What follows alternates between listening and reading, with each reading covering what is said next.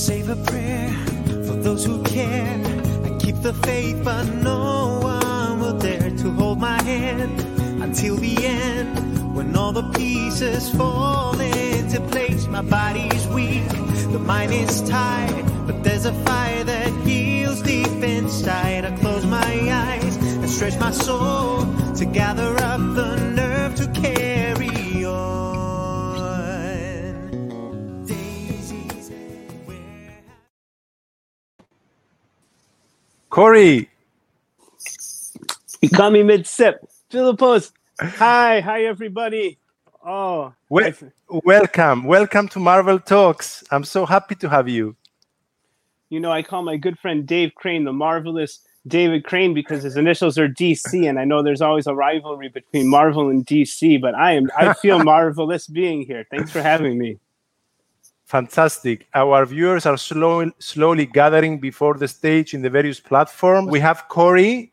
Let me say to our viewers that Corey is a 20-year restaurant industry veteran turned entrepreneur and one of LinkedIn's most popular and influential voices. Corey is the founder and chief visionary officer of Schedule, a smart shifting scheduling platform with enterprise communication, rules-based scheduling, compliance, and many other features, and is taking the world by storm. Corey, you're back online. I am, and I don't have all the beautiful background noise, so we're good to go. I want to tell your audience something that they may or may not know. I need to give you a huge shout out because you are one of 3 people that's the reason that I'm active on LinkedIn. I was brand new to the platform, trying to figure out why I was there, what I wanted to do, how I could get a little bit of attention. And you started a campaign, 7 stories, 7 lessons. I hopped on right away. That campaign took the world by storm. Carrie Luxem was doing videos on LinkedIn. As you mentioned, 20-year restaurant industry veterans. Of course, I have the Restaurant Operators HR Playbook. I have about 20 of them over here as well. I'm giving away to anybody watching this broadcast in the restaurant industry. And then a friend of mine, Anna Sabino in Hawaii, she was one of the first people to do videos. I believe she did your challenge as well. Never forget, the 3 of you changed my life. So huge thank you to you. I'm very honored to have these comments from you, Corey. It was 2018 was a crazy year. I switched careers. I began delving into the nitty-gritty of LinkedIn. So this campaign was one of the most bizarre things that I did. I began to post videos and some personal stories of mine.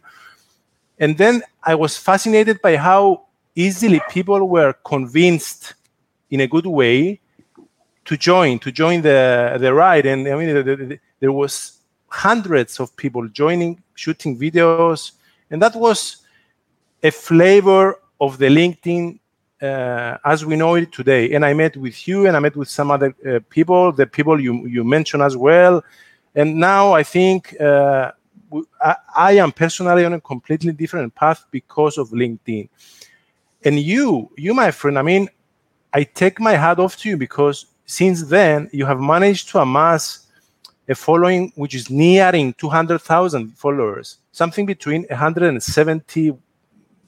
But you are on your way to 200K. And I think from knowing you, most likely you are on your way to 1 million followers.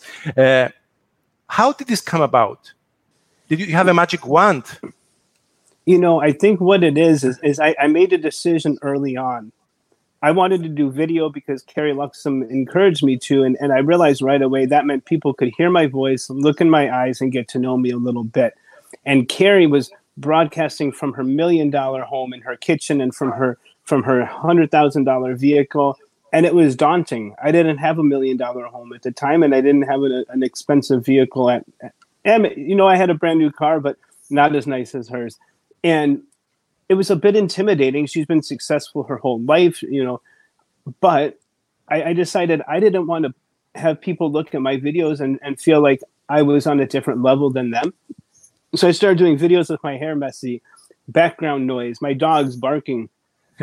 People started to love it. Wrinkled shirts, T-shirts, and people started to realize if I could do it, they could do it. I did it with the light behind me, blinding people. I did it outside with the wind in my microphone. And people started to understand if I was doing it using, the excuses that they were using as, a positive, not a negative, then more and more people would do it as well. And people like yourself also, I think, just speaking about our experiences and our life and bringing that to the collective consciousness, I think really resonated with people. And I got really fortunate. I got somewhat deliberate and strategic early on, identified a couple of the influencers on the platform that at the time were getting hundreds or thousands of likes per post. And I thought that was amazing. And they both had 100,000 or more followers. I thought that was amazing. And I started not only engaging with them, but engaging with every post that they engaged with. So I go to their profile, the last 10 posts they engaged with, I would engage with. I like their comments, I'd leave good comments. Their friends started to know me and like me and engage with me.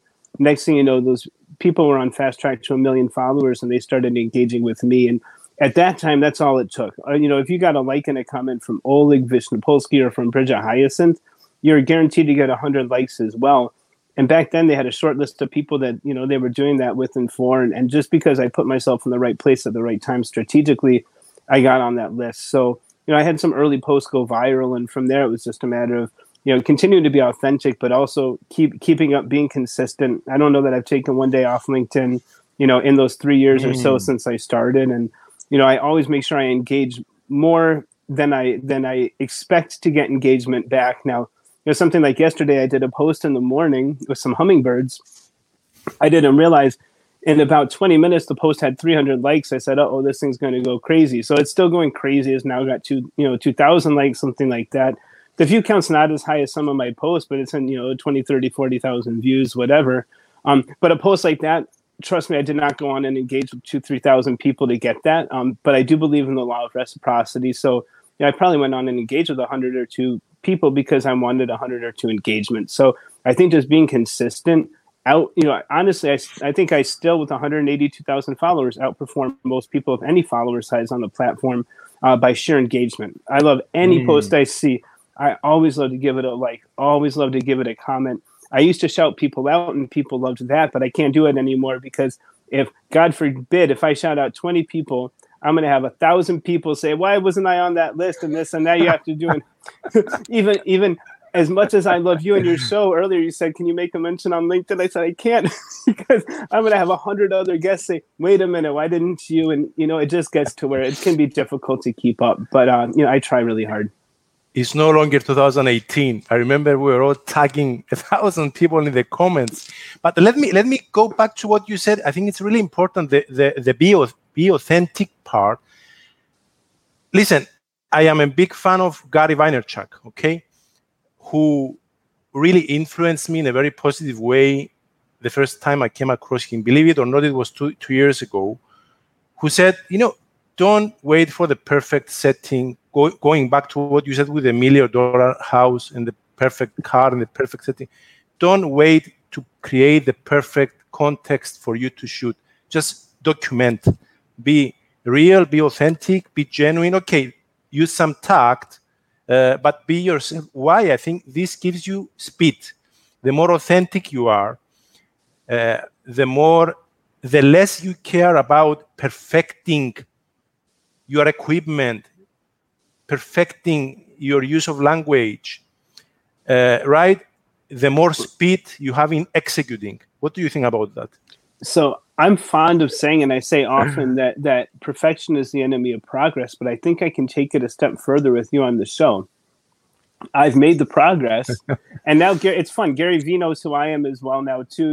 We've had some, our teams have been back and forth a bit, and I have some good friends like our dear friend Rana Kudahi down in Australia. Yeah. She says I'll be the next Gary Vee, and now my team says no, we're going to outperform this guy. They're saying they want me to be the next Tony Robbins, although I'm a little bit shorter. But I say perfection is the enemy of progress, and I think what I've done for the last 2 years, I've seen a lot of people strive for perfection, and so they might post once a week, and they think the post is so perfect, and if it doesn't do well, it breaks their heart. For me, I've made the progress, and I think it's tangible. I'm monetizing my personal brand now. I'm getting leads every day for my software company that I'm the founder and chairman of.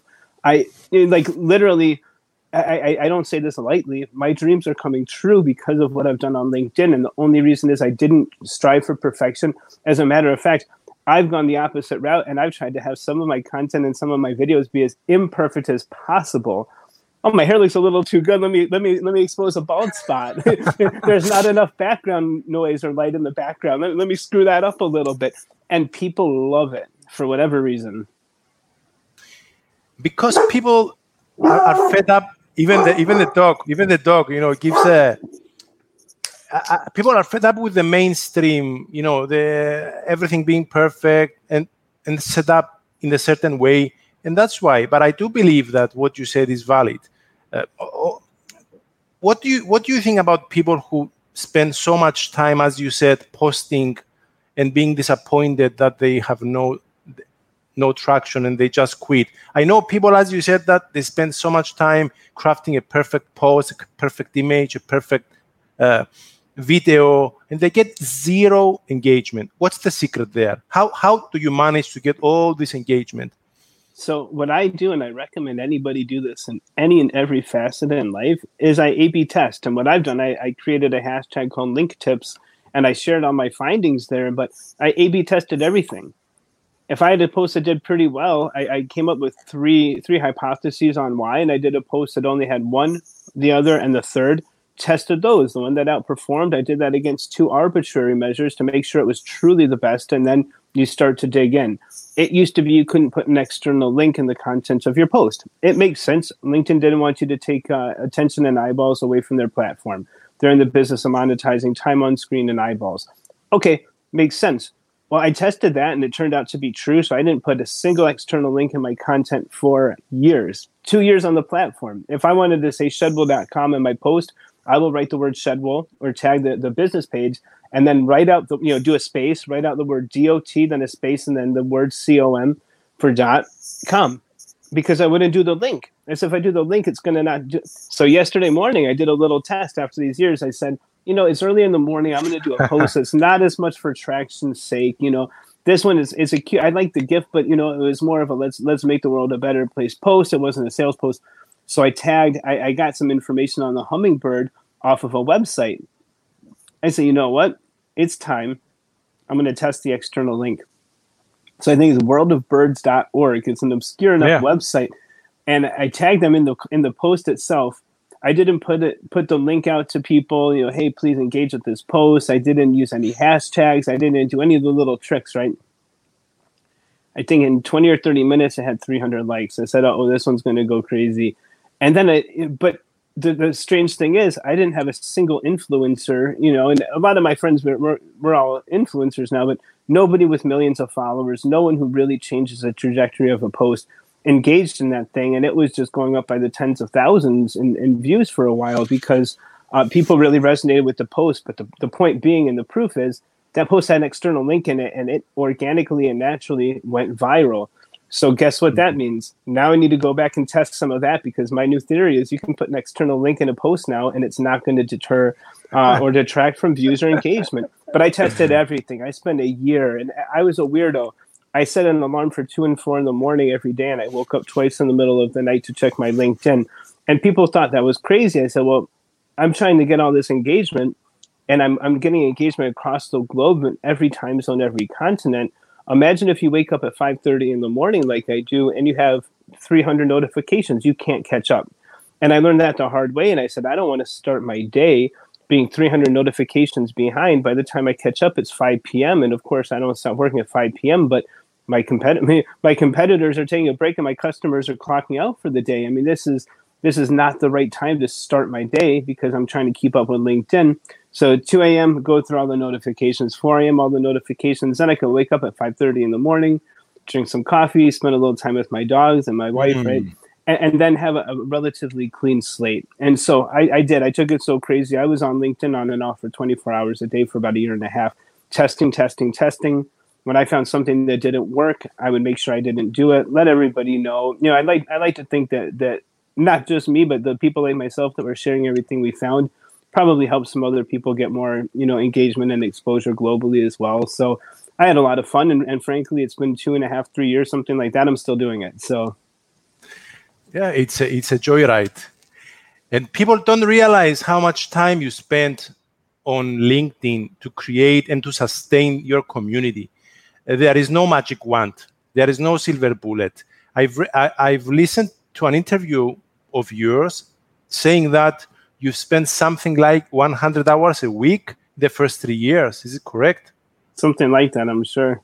50, I think 50 was on LinkedIn. So 50 LinkedIn, hours, yeah. 50 hours per week, which means that, as you said, LinkedIn is not just about popping in, sharing stuff, and leaving. You need to be active. The algorithm likes people who are constantly active, engaging, commenting, sharing. It's a self-serving messaging. algorithm. Yeah, it loves to be loved. It loves to be loved, and it's the possibilities are really endless. The other question is, I see quite a few people on LinkedIn, we had this chat before, who have massive followings. And my question, I will come back to you and schedule very soon, because I'm circling around the LinkedIn first. My question is, if you don't have a tangible product first, a specific product that you can use, so by leveraging LinkedIn, you can increase your chances of generating leads, therefore creating your business. If you don't have a tangible product, how easy it is to leverage a huge following to make money? Does it even make sense without a specific product or service in mind? Does it make sense? Absolutely. And here's what I would say to everybody watching and everyone that's going to see some of these sound bites after the fact. Everyone watching this has a product, and I can tell you what it is. We all have the same product. It's us. You are the product. And the capital, it's not money. Money is a byproduct. There are two resources as I see them. The first is time, and the second is love. And you spend the time, but when you get love, I have love around the globe. If I went, God help me, if I went to China, United Arab Emirates, India, if I went to the UK right now, Australia, I won't pay for a meal. I won't pay for a hotel. Now I'll do both because I'm going to go somewhere nobody knows me, right? And so, but really, I have fans and love all around the world with the social capital that I've built. And it's not just me. It's not unique. I've spent years spreading love, sharing love, tuning into love, putting that out into the world. And I'm, thank God I have money in the bank now, and I make a salary, and I'm part of companies that are worth a lot of money, and that's great. But honestly, that doesn't mean much. And I know some miserable people who have much higher net worths than myself.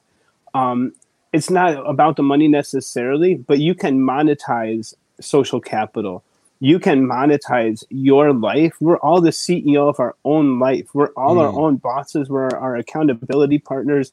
We're responsible. We report up to ourselves. We're the board of directors. And we're doing, as individuals, a terrible job as a CEO if we're running our life as a business that's not profitable.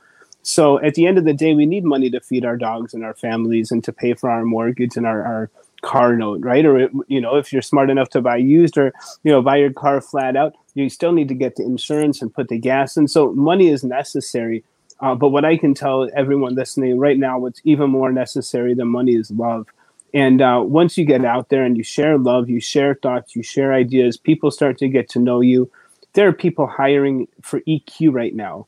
There are people that are hiring people just because they like their name and their smile. There are people that need so much help right now. They're hiring anybody they've heard of. So when people spend time on a social platform, and it doesn't have to be LinkedIn, but if it's going to be LinkedIn, go all in. I see people that probably spend 20 minutes a day on 10 different platforms and complain that they only get 10 likes per post. If they had taken all that time and put it on any one of those platforms, they would start growing fast and developing that, that authentic fan base that you can mobilize, and yes, you can monetize as well.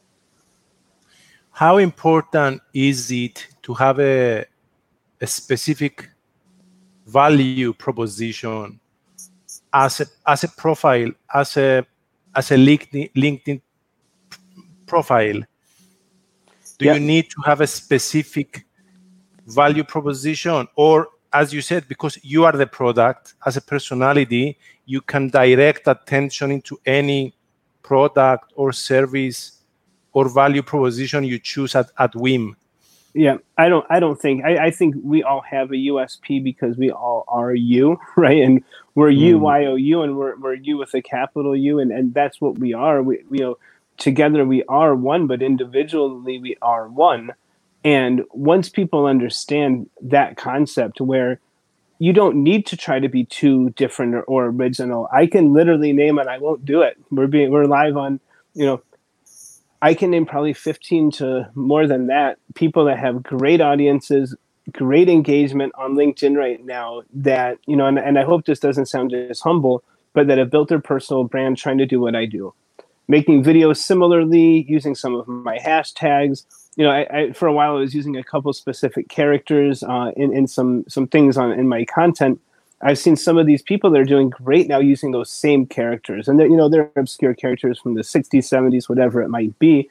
They literally studied what I did, and it's sometimes the apple doesn't fall far from the tree. So for a while I was getting messages, Corey, you need to block this person. You need to report this person. This post looks like something you would have written, or did they steal this from you? And you know what I said? First of all, I was so flattered. I go on, I start engaging with all of them. I really do. I give them likes. I'll comment. I'll say this, brilliant perspective. It reminds me of something I would think.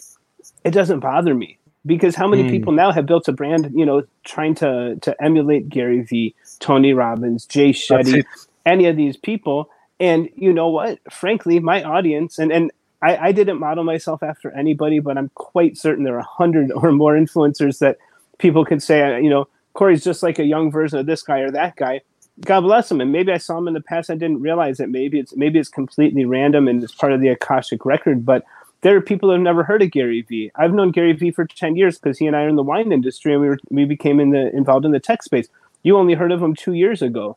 That means for 8 years, I could have been doing the same thing and you would have never once thought, oh, Corey's just trying to be a Gary Vee, And so I think at the end of the day, everyone that's trying to be Corey Warfield out there, first of all, God bless all of them. I appreciate it. Second of all, they either don't have a gap in their teeth or a crazy, Jewish afro, or they don't have these crazy dogs that love to try to outspeak their dad in public. And right, like there will be differences. So it doesn't matter to me. And, I think, frankly, a lot of my friends that have a lot more followers and a lot more engagement than me feel very similarly.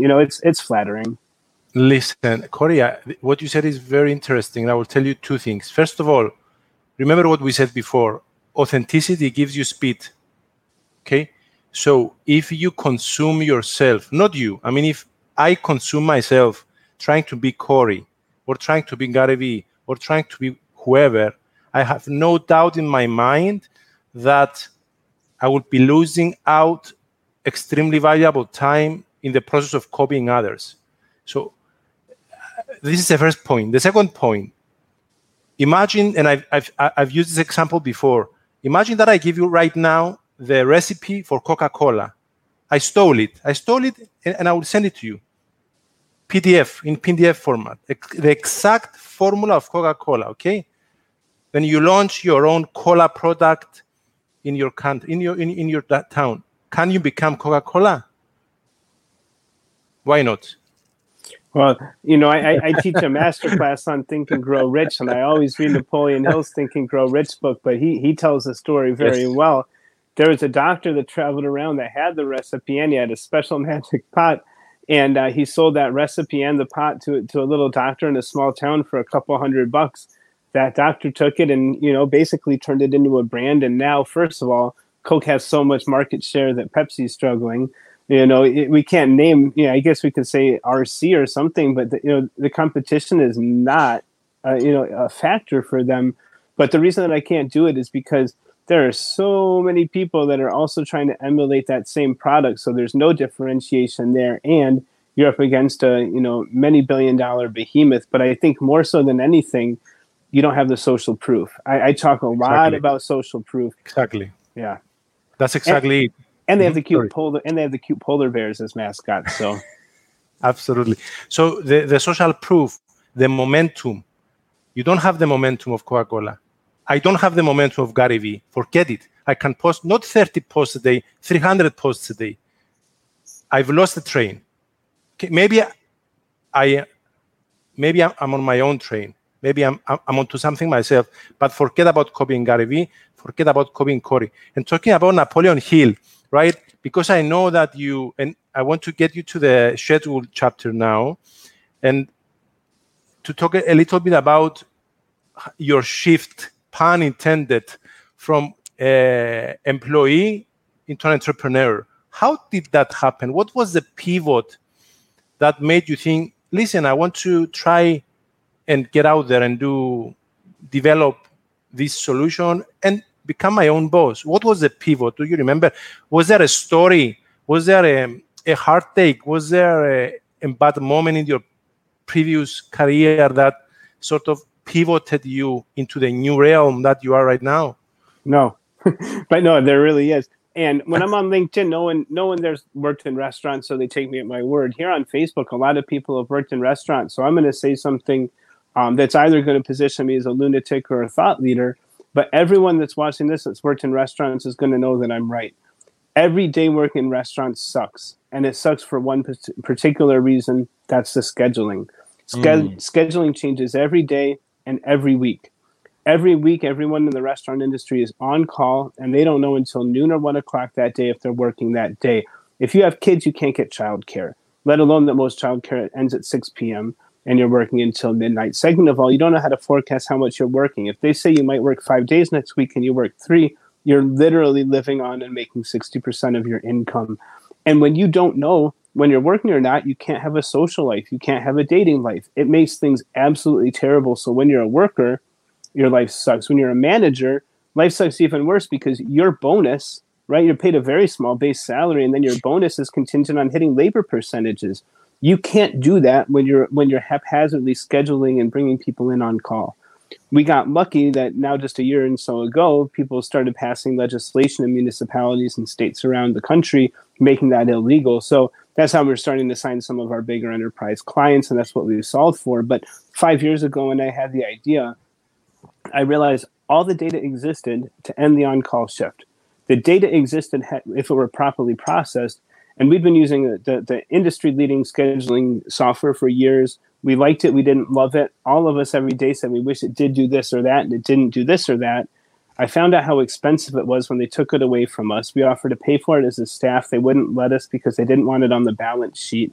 And when I realized how expensive it was and how suboptimal it was, I decided to create my own and one that could be, differentiated by leveraging data, machine learning, deep machine learning, and eventually artificial intelligence, but also just what I, as a worker, a shift worker manager, wished I would have had. I found most of our competitive products were created by tech guys, right? Or people that came from the banking sector. They hadn't waited a table in their life, and so they didn't know things like automating a pre-shift could save time, money, and make people happy. And now we're moving into some fun things. We're starting to gamify shift work to reduce churn and turnover and help people have more of a predictable and profitable life. We're touching things like training, temporary hiring. I mean, we're having so much fun with the platform now, and we see more and more adoption by bigger and bigger companies and more industries. And, it's the dream. At this point, we believe we're fast tracked to be $1 billion company. And I've got a great team as well. We've got about 20-some people working with the firm that all of them are smarter than me. None of them have as many followers as me on LinkedIn, but it's just because they don't take it as seriously as I do. But no, we're having a lot of fun. But are you a tech guy, or you hired the tech guy to manifest your idea into the product? Yeah, I brought on a technical co-founder initially to build out kind of the MVP. And at this point, we have a world-class CTO. We're his 7th company. His first 6 have all exited, 3 IPO, 3 public.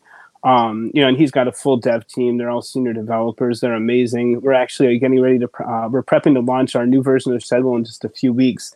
It is next level. I love our product we've had on the market for years and been selling. However, the next version of Sezzle coming out soon is something that everyone watching this is going to be hearing about and seeing about in some form or fashion.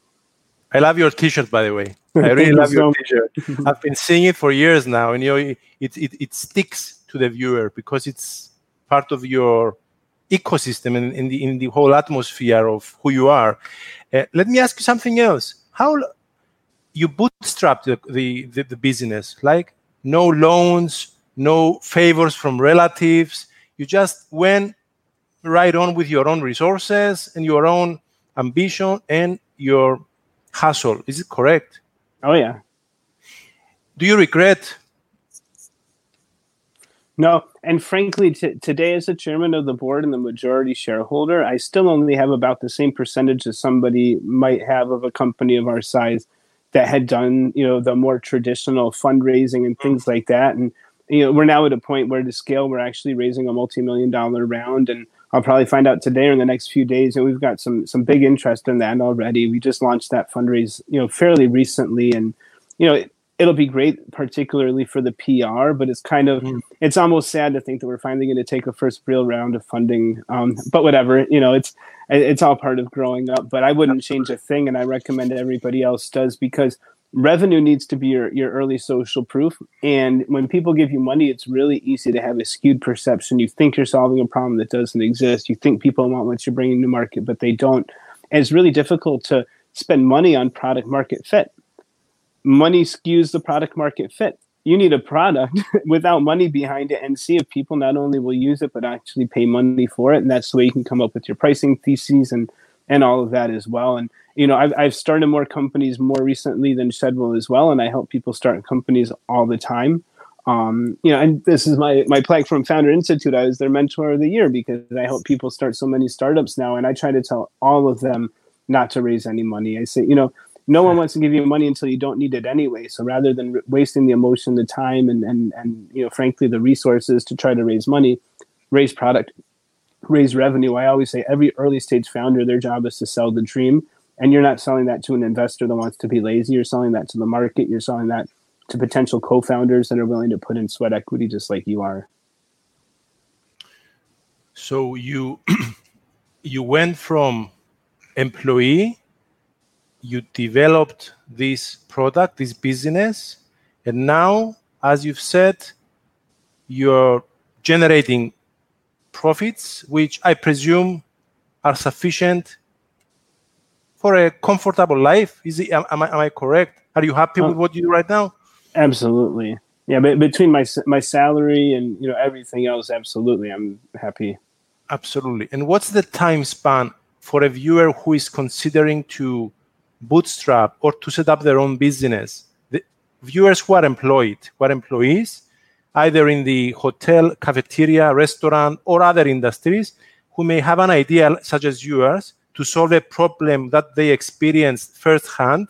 For you, it was the shifts, the loss of control, and the negative impact on the life of a shift worker. For them, it may be something else. What sort of time span would you say that somebody needs, and patience as well, to go through the journey that you took to arrive where you are today? Like a 3-5 year plan, maybe more? Yeah, I think 3 to 5 years is pretty accurate. I was about 3 years in when I first, was able to start to raise bigger accounts and raise a little bit of just, call it bridge capital, because people really were excited with what we were doing. And now we're closing in on 5 years, and we're in a different world. So I do think that's a pretty accurate timeline. But one thing, if I could go back and do it all differently, the only thing I would change, I would delegate more and have brought more people in early. So I think anyone looking to do something, as long as, you can't be a part-time entrepreneur. We've never heard of a company that was founded by a solopreneur either. So you have to find a way to at least put the 40 hours a week in, even if you're doing a side hustle, right? I think, Upwork, Fiverr, places like that are a great way to supplement. I was making business model canvases for entrepreneurs and students as my side hustle for about a year when I was bootstrapping Shedwell. And then I started teaching my LinkedIn masterclass to teach people how to get growth like I have.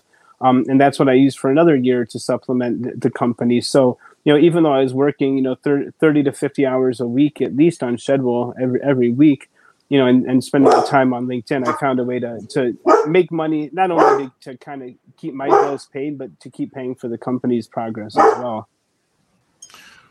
So the side hustle is a must for you to transition into the entrepreneurial realm. I think so.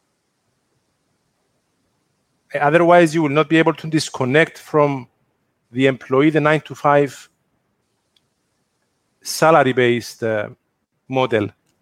Yeah. What is how do you do with the competition in your industry? Like, what's the competition like for scheduling apps and scheduling platforms? Is it fierce?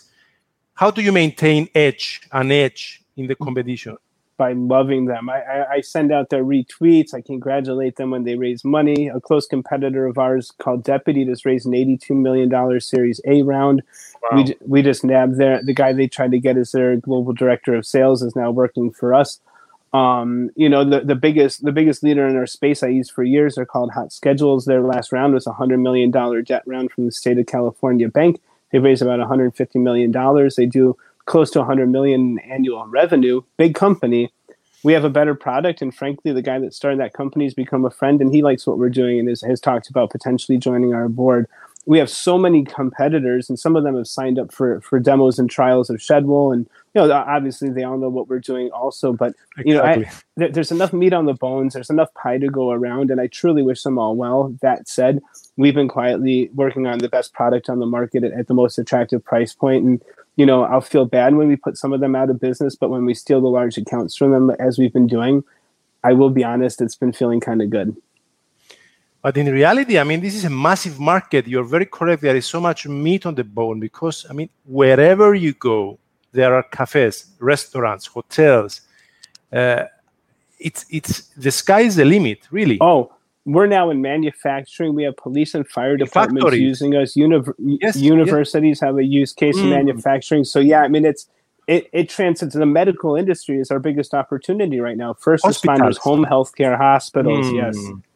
So you are correct. And it's part of the game. The competition is part of the game, and it keeps the quality really high as well. So you're kept on your toes with your team. You keep updating your software. You keep updating your platform. So it's a race. I wouldn't say it's a race to the bottom. It can be a race to the top in terms of quality, right? Which I'm excited about because we've been competitive with our quality, but our next version, I believe that we're going to be setting the bar globally. What's your edge? If you could say that schedule, let's say the elevator pitch with somebody who's asking you, why schedule? So we're a customizable rules-based scheduling platform for shift workers that solve for the labor law compliance around scheduling. So we contribute substantially to companies' top and bottom line, and at the end of the day, we produce a happier, more effective workforce. So, all of those put together turn into a very powerful business tool. And although I love all my competitors, I don't know that any of them can defend what I just said. And we also distill it down to smart scheduling. We've taken technology to make scheduling smarter, to make life a little easier for the management as well. Let me ask you something. Talking about bootstrapping, pitching, how do you handle rejection? We all handle rejection directly or indirectly. Do you have any motto? We had this discussion with some other colleague, Rana, as well. Do you take it well? Do you take it lightly? Have you found a way? I love it. I love it so much. It's my favorite thing because, first of all, and Rana helped me with some of my mindset. Rana is wonderful. But the first thing that I need people to understand, if they don't already, is that every no is one no closer to a yes. Always. Always, always, always. And you don't know how many no's stand between you and that yes. So if you can get a no, you should be jumping up and down. That's one no that's out of the way, literally. And you're one step closer to the yes, literally. Second of all, people pay attention to how you deal with the no. I've been told no before. It happened yesterday. Been told no before, and you say, that's amazing. Thank you so much. God bless you. You turn around and they say, well, wait a minute. What about it? What about maybe? And it becomes this great power play and this really great kind of approach that you can take. But more so than that, the no's add up to the wins and the failures add up to the successes, and every no can be a learning experience. And so through that lens, when you look at it as a blessing, and people think you're crazy when you're ringing the bell at the end of the day when you had 600 cold calls, 580 of them didn't answer, and 20 of them told you to go screw yourself, and you're celebrating that. My God, you never know. That 601st call could be the winner, and that could be the very first thing in your next morning. Or you might be 10,000 no's away from that yes, in which case you just got 600 of them out of the way. It's a beautiful way to look at it. And in my opinion, it changed my game both from an entrepreneurial perspective and from a sales perspective. And you also become more resilient, more mature. You grow a thick skin as well. A few years ago, when I changed my career into a more freelance, when I did my first pitch and I received a no, I was like, can't be possible. I spent 3 hours drafting my pitch, customizing, talking to these guys, going for dinner with them. And no, yes, you have to be, as you said, you have to reframe as well. See the rejection as part of your growth as well. There is no other way to see it, I think. And you remind me of when you talked about Napoleon Hill and his blockbuster book, because you are a dreamer who you're manifesting your dream, and you're very tenacious. I've been watching your journey. You know that I've been watching your journey. For years now, you've been putting hours and hours for this company and this business. And you remind me of the first story being told in that book. I'm sure you know it, but let me say it because I love saying that story. It was the story with Thomas Edison, remember? There was this guy called Edwin Barnes, a poor guy who woke up one day and he made up his mind that he wanted to go to business with Thomas Edison, not to work for Thomas Edison. He wanted to become the business partner of Thomas Edison. That was a dream, the big, audacious, hairy goal, as Jim Collins were going to say. Bloody hairy and audacious for a poor guy, poorly dressed, no money in his pocket. Whether he liked it or not, whether Edison liked it or not, what did he do? This guy, despite having no money and no connection at all with Edison, he jumped on a freight train, right? And he managed to get an audience before Edison. He appeared before Edison and he told him, Mr. Edison, I want to become your partner. And there were some relatives nearby, some cousins of Edison. They were laughing. They were laughing at this guy. What are you doing? You're ridiculous. Do you know who this man is? I mean, Edison was a big shot at the time, right? And Edison was not laughing because Edison saw in the eyes of that young man a burning desire. I think there is a chapter in the book, Burning Desire, the burning desire of somebody who wants to succeed. And he hired him on the spot. He didn't make him his partner. He gave him a job, which led to another job. And it took him 5 years to earn the trust of Edison. And I think what happened basically is that when Edison's team invented a voice recording device, the Ediphone it was called, his team of advisors said, this is rubbish. This will never take off, right? I think it was like 3 years in the relationship with this guy, the Edwin Barnes. And this guy said, no, you're wrong. This thing can change the world, the Ediphone. And they were disagreeing. They were saying, are you listening to this guy? Who is this guy telling us we need to scrap this? And Edison gave him a chance. He told him, get the Ediphone and go out there. Do whatever you want. And he managed to make this product a success, an incredible success. And he became his partner within 5 years. And that's the sort of the seed that led to this whole secret, the secret philosophy about the law of attraction. But I want to hop in for a quick second because I teach a master. Sure. I teach a master class, or as Napoleon Hill calls it, a mastermind allegiance. I teach one that I just taught on the first chapter just a few days ago. And I pointed out something. Now, first of all, you told that story better than anyone, and it's not surprising you're a master storyteller, but that was great. But there's one thing I highlight that blew my mind because Napoleon Hill is so literal, so specific, and so intentional. That chapter says he had 2 obstacles. 2 obstacles he had. He didn't know Edison, and he didn't have enough money for the train ride. Only 2. Exactly. And that means no more. That was it. And then the very next sentence, it says that he arrived in New York. Now, this is what I think a lot of people might miss when they read that. What was not specified, and you did a great job in the story. I think you did a little more diligence. The book doesn't say how he got to New York. And here's the important thing. It doesn't matter. It doesn't matter. We're not supposed to worry about the how. We're supposed to set forth the burning desire, like you said. We're supposed to understand that this is a rules-based methodology, and we're supposed to trust the process. So it doesn't matter how he got to New York. He could have walked there. He could have flown there. He could have closed his eyes, clicked his heels. The how doesn't matter. And when we're materializing and when we're manifesting our own realities and when we're co-creating and when we're steering the ship as the captain of our lives, The how doesn't always matter. The boat doesn't care how it's getting to the other shore. It entrusts that a captain knows what he's doing, right? And so I think that concept is really important to understand as well. It doesn't matter how he showed up, and Edison couldn't give a toss. I mean, why should Edison know or care?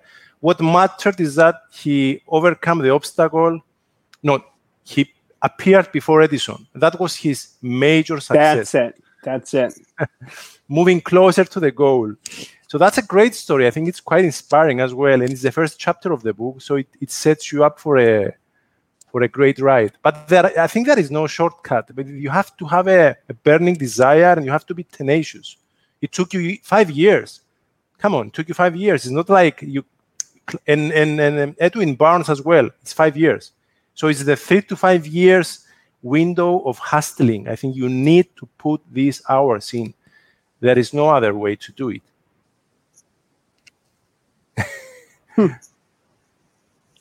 This is awesome. How difficult is it to reach? Because that's a very similar point with the Edison story.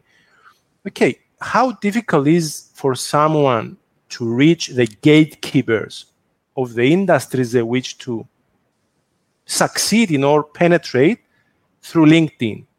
Not hard at all. There's a guy named Jose Sil. He's the CEO of Restaurant Brands International. They own Burger King, Popeyes, and Tim Hortons. I reached out to him by engaging with some of the posts that I saw him engaging with that mentioned him, tagging him in those comments. I let him reach out to me, add me as a connection. Boom. Sent him a very nice short message to which he responded. They were coming out with the Impossible Whopper. I sent him some hashtags that I thought could be pleasant. I ended up seeing some in a marketing campaign. But then I sent him a long message. He and I have become, not full-on friends, but quite friendly. And, he's very familiar with what we're doing at Shedwell. I think we'll get a pilot there. But that happened just with a little strategic, don't just reach out to someone that they haven't heard of you. Do something to make sure they hear of you. Add a little bit of value so they understand that this is someone they want in your life. And it becomes very easy. I mean, it's, I've met and know people like Damon John from Shark Tank now, which is great. But I also just through LinkedIn know people like Jack Canfield. You mentioned The Secret. He wrote Chicken Soup for the Soul. I got to meet him in person. We engage on LinkedIn, right? Things like that. So these are masters of their industries, dominating the global industries that they represent. And I've got to know all of them on LinkedIn. And a lot of this was, well before I had a 6-figure following or anything. So it's not just, one big shot to another, even though, I think most people would laugh if they heard someone calling me a big shot yet. But, I'm gunning for it. It's in my sights. I have no doubt that you're on your way there. Corey, I think today we don't really need to hop on a freight train to appear before an Edison. Because as you said, even with LinkedIn, with some strategy and some tact and some consistency, we can approach these people. And I had such success as well.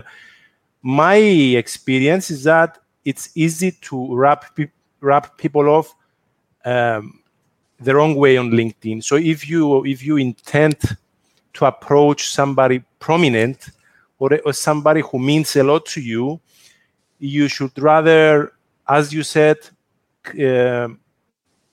create the environment where such interaction will become more possible. How?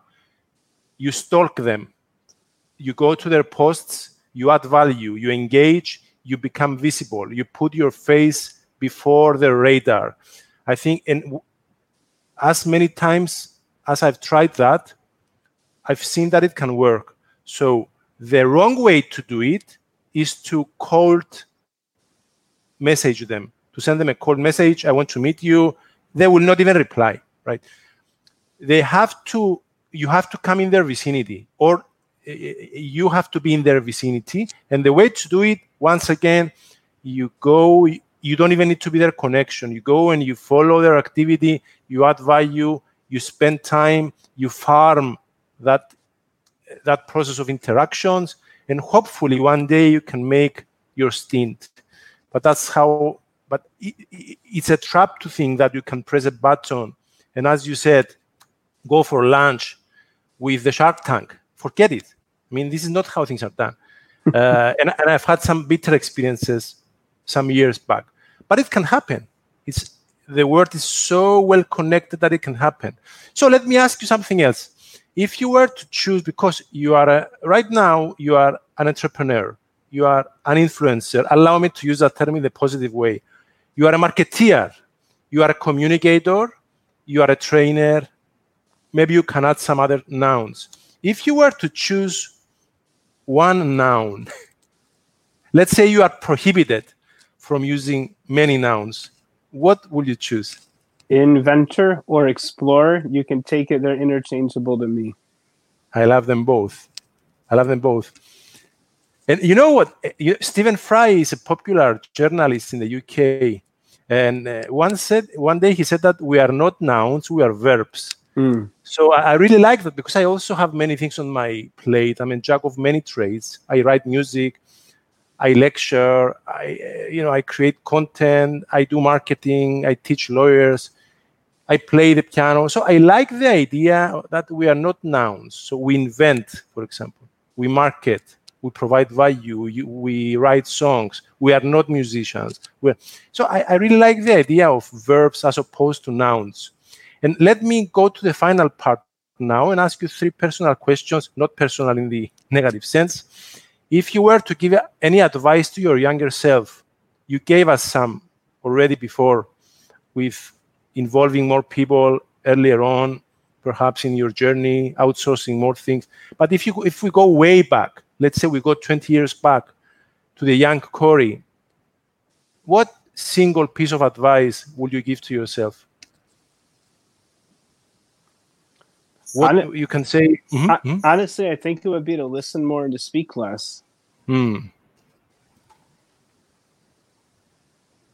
What entrepreneur do you admire, or entrepreneurs? Do you have any people that you believe are truly inspirational? And it's going to be so unoriginal, but I have to say Elon Musk. The same here. Absolutely. Elon Musk. And some people, 3 years ago, some prominent people in the local business industry, when I told them, they told me, come on, this guy is a fraud. He's that, he's another. But, today they're sharing his posts. A few weeks ago, when he launched SpaceX, he launched the NASA mission, they were all, talking about Elon Musk, whereas 2 years ago, that guy is a fraud. Come on, the guy is a new, not Thomas Edison, he's a new Nikola Tesla. We are lucky to have these people in our period of living, I think. Elon Musk. Agree. He may be crazy, he may be on the verge, but we need this kind of people. And we have 2 comments and questions. I will put them on the screen now. Before I upload the comments, any books you recommend that you may have read recently on business, on marketing, you have many books on your shelves, I know, from people on LinkedIn as well. Any really good books that you recommend? Yeah, the 2 I recommend to everybody and on almost any journey, but The Lean Startup by Eric Ries and Traction by Gabriel Weinberg. Those to me are the 2 must-reads. They both changed my life. I think they've changed the life of almost everyone I've recommended them to. So The Lean Startup and Traction. The Lean Startup is for bootstrappers and for anybody. But yeah, I mean, you don't need a bootstrap for the book, but it's a way to start a company with less rather than more. And the second book is about how to gain visibility and to get traction and to draw people to you. Yeah, how to get sales, how to get exposure, anything you can think of from a business perspective.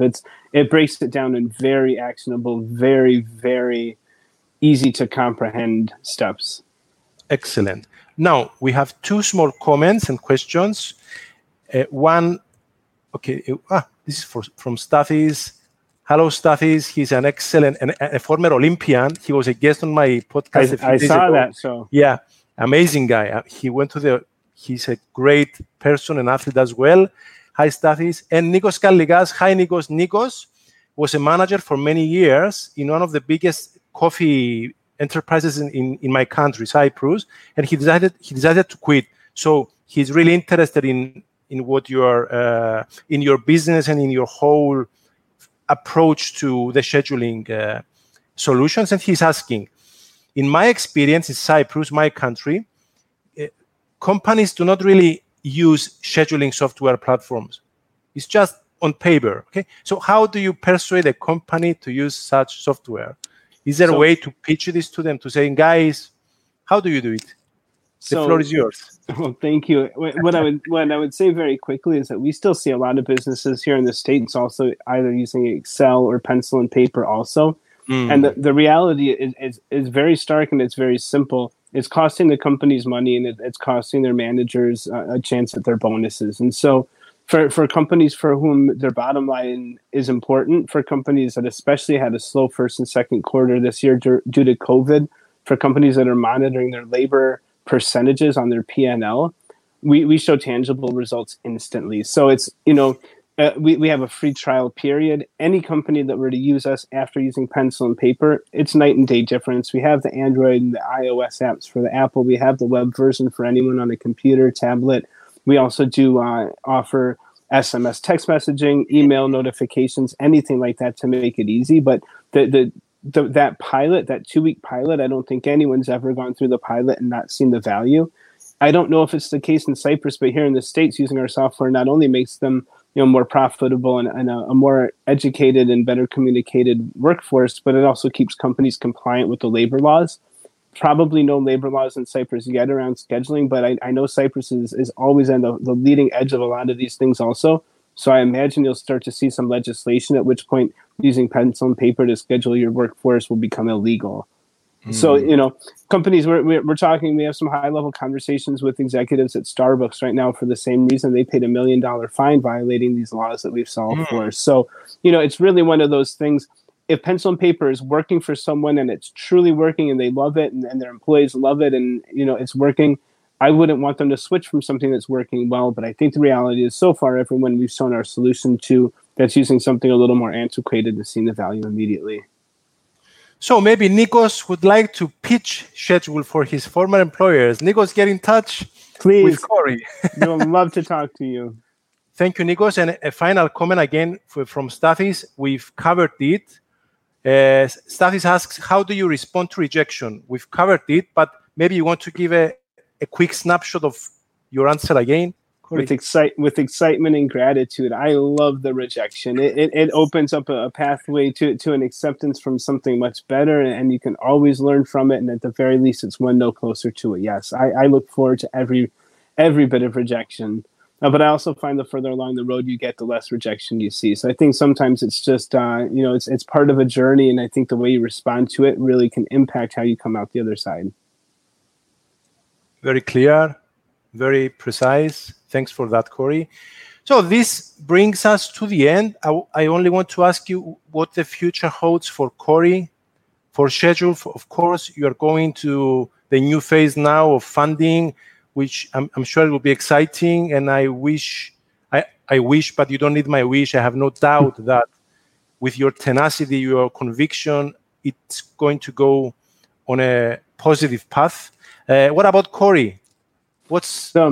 So I hate to say this, but I've got a Think and Grow Rich mastermind that I'm a few minutes late for. And the worst thing about it is I'm going to leave you with the you're going to want me to go into detail and I don't have time. So this just means you have to have me on next time. But I have an idea of an invention that I've come up with. I've done some very preliminary engineering, and it's intended to take us as a humanity to the bottom of the ocean and then potentially the bottom of Antarctica as well. We've never been to the bottom of the ocean. The further down we go, the more incredible things we see. Electric neon creatures full of chemicals that can help regrow brain cells. We find all kinds of things, all the airplane and boat wrecks down there, former civilizations, but just so much. And I've got some ideas on ways that we can get down there very safely, very easily, and very eco-friendly. So I've mentioned this to some NASA, ex-NASA, and SpaceX employees and engineers. It's blown their mind as well. They're on board with it, and it's a costly endeavor. So we'll sell Schedule first, and that's what's next. And unfortunately, we're going to have to do a part 2 for me to do a deeper dive on that one. Literally. With great pleasure. So thank you so much, Corey, for being on this show. I've really enjoyed our chat. We will have a next one for sure down the line. Thank you to our viewers who have watched and who will watch the pre-recorded version of the various audio platforms as well. Have a fantastic weekend. And I'll be seeing you on LinkedIn, and not only. Thank you. Thank you, everyone. Thank Bye. you so much. Thanks for watching, and thanks for having me. Ciao. Bye. Bye. Bye. Bye. I save a prayer for those who care. I keep the faith, but no one will dare to hold my hand until the end. When all the pieces fall into place, my body's weak, the mind is tired, but there's a fire that heals deep inside. I close my eyes and stretch my soul to gather up the nerve to care.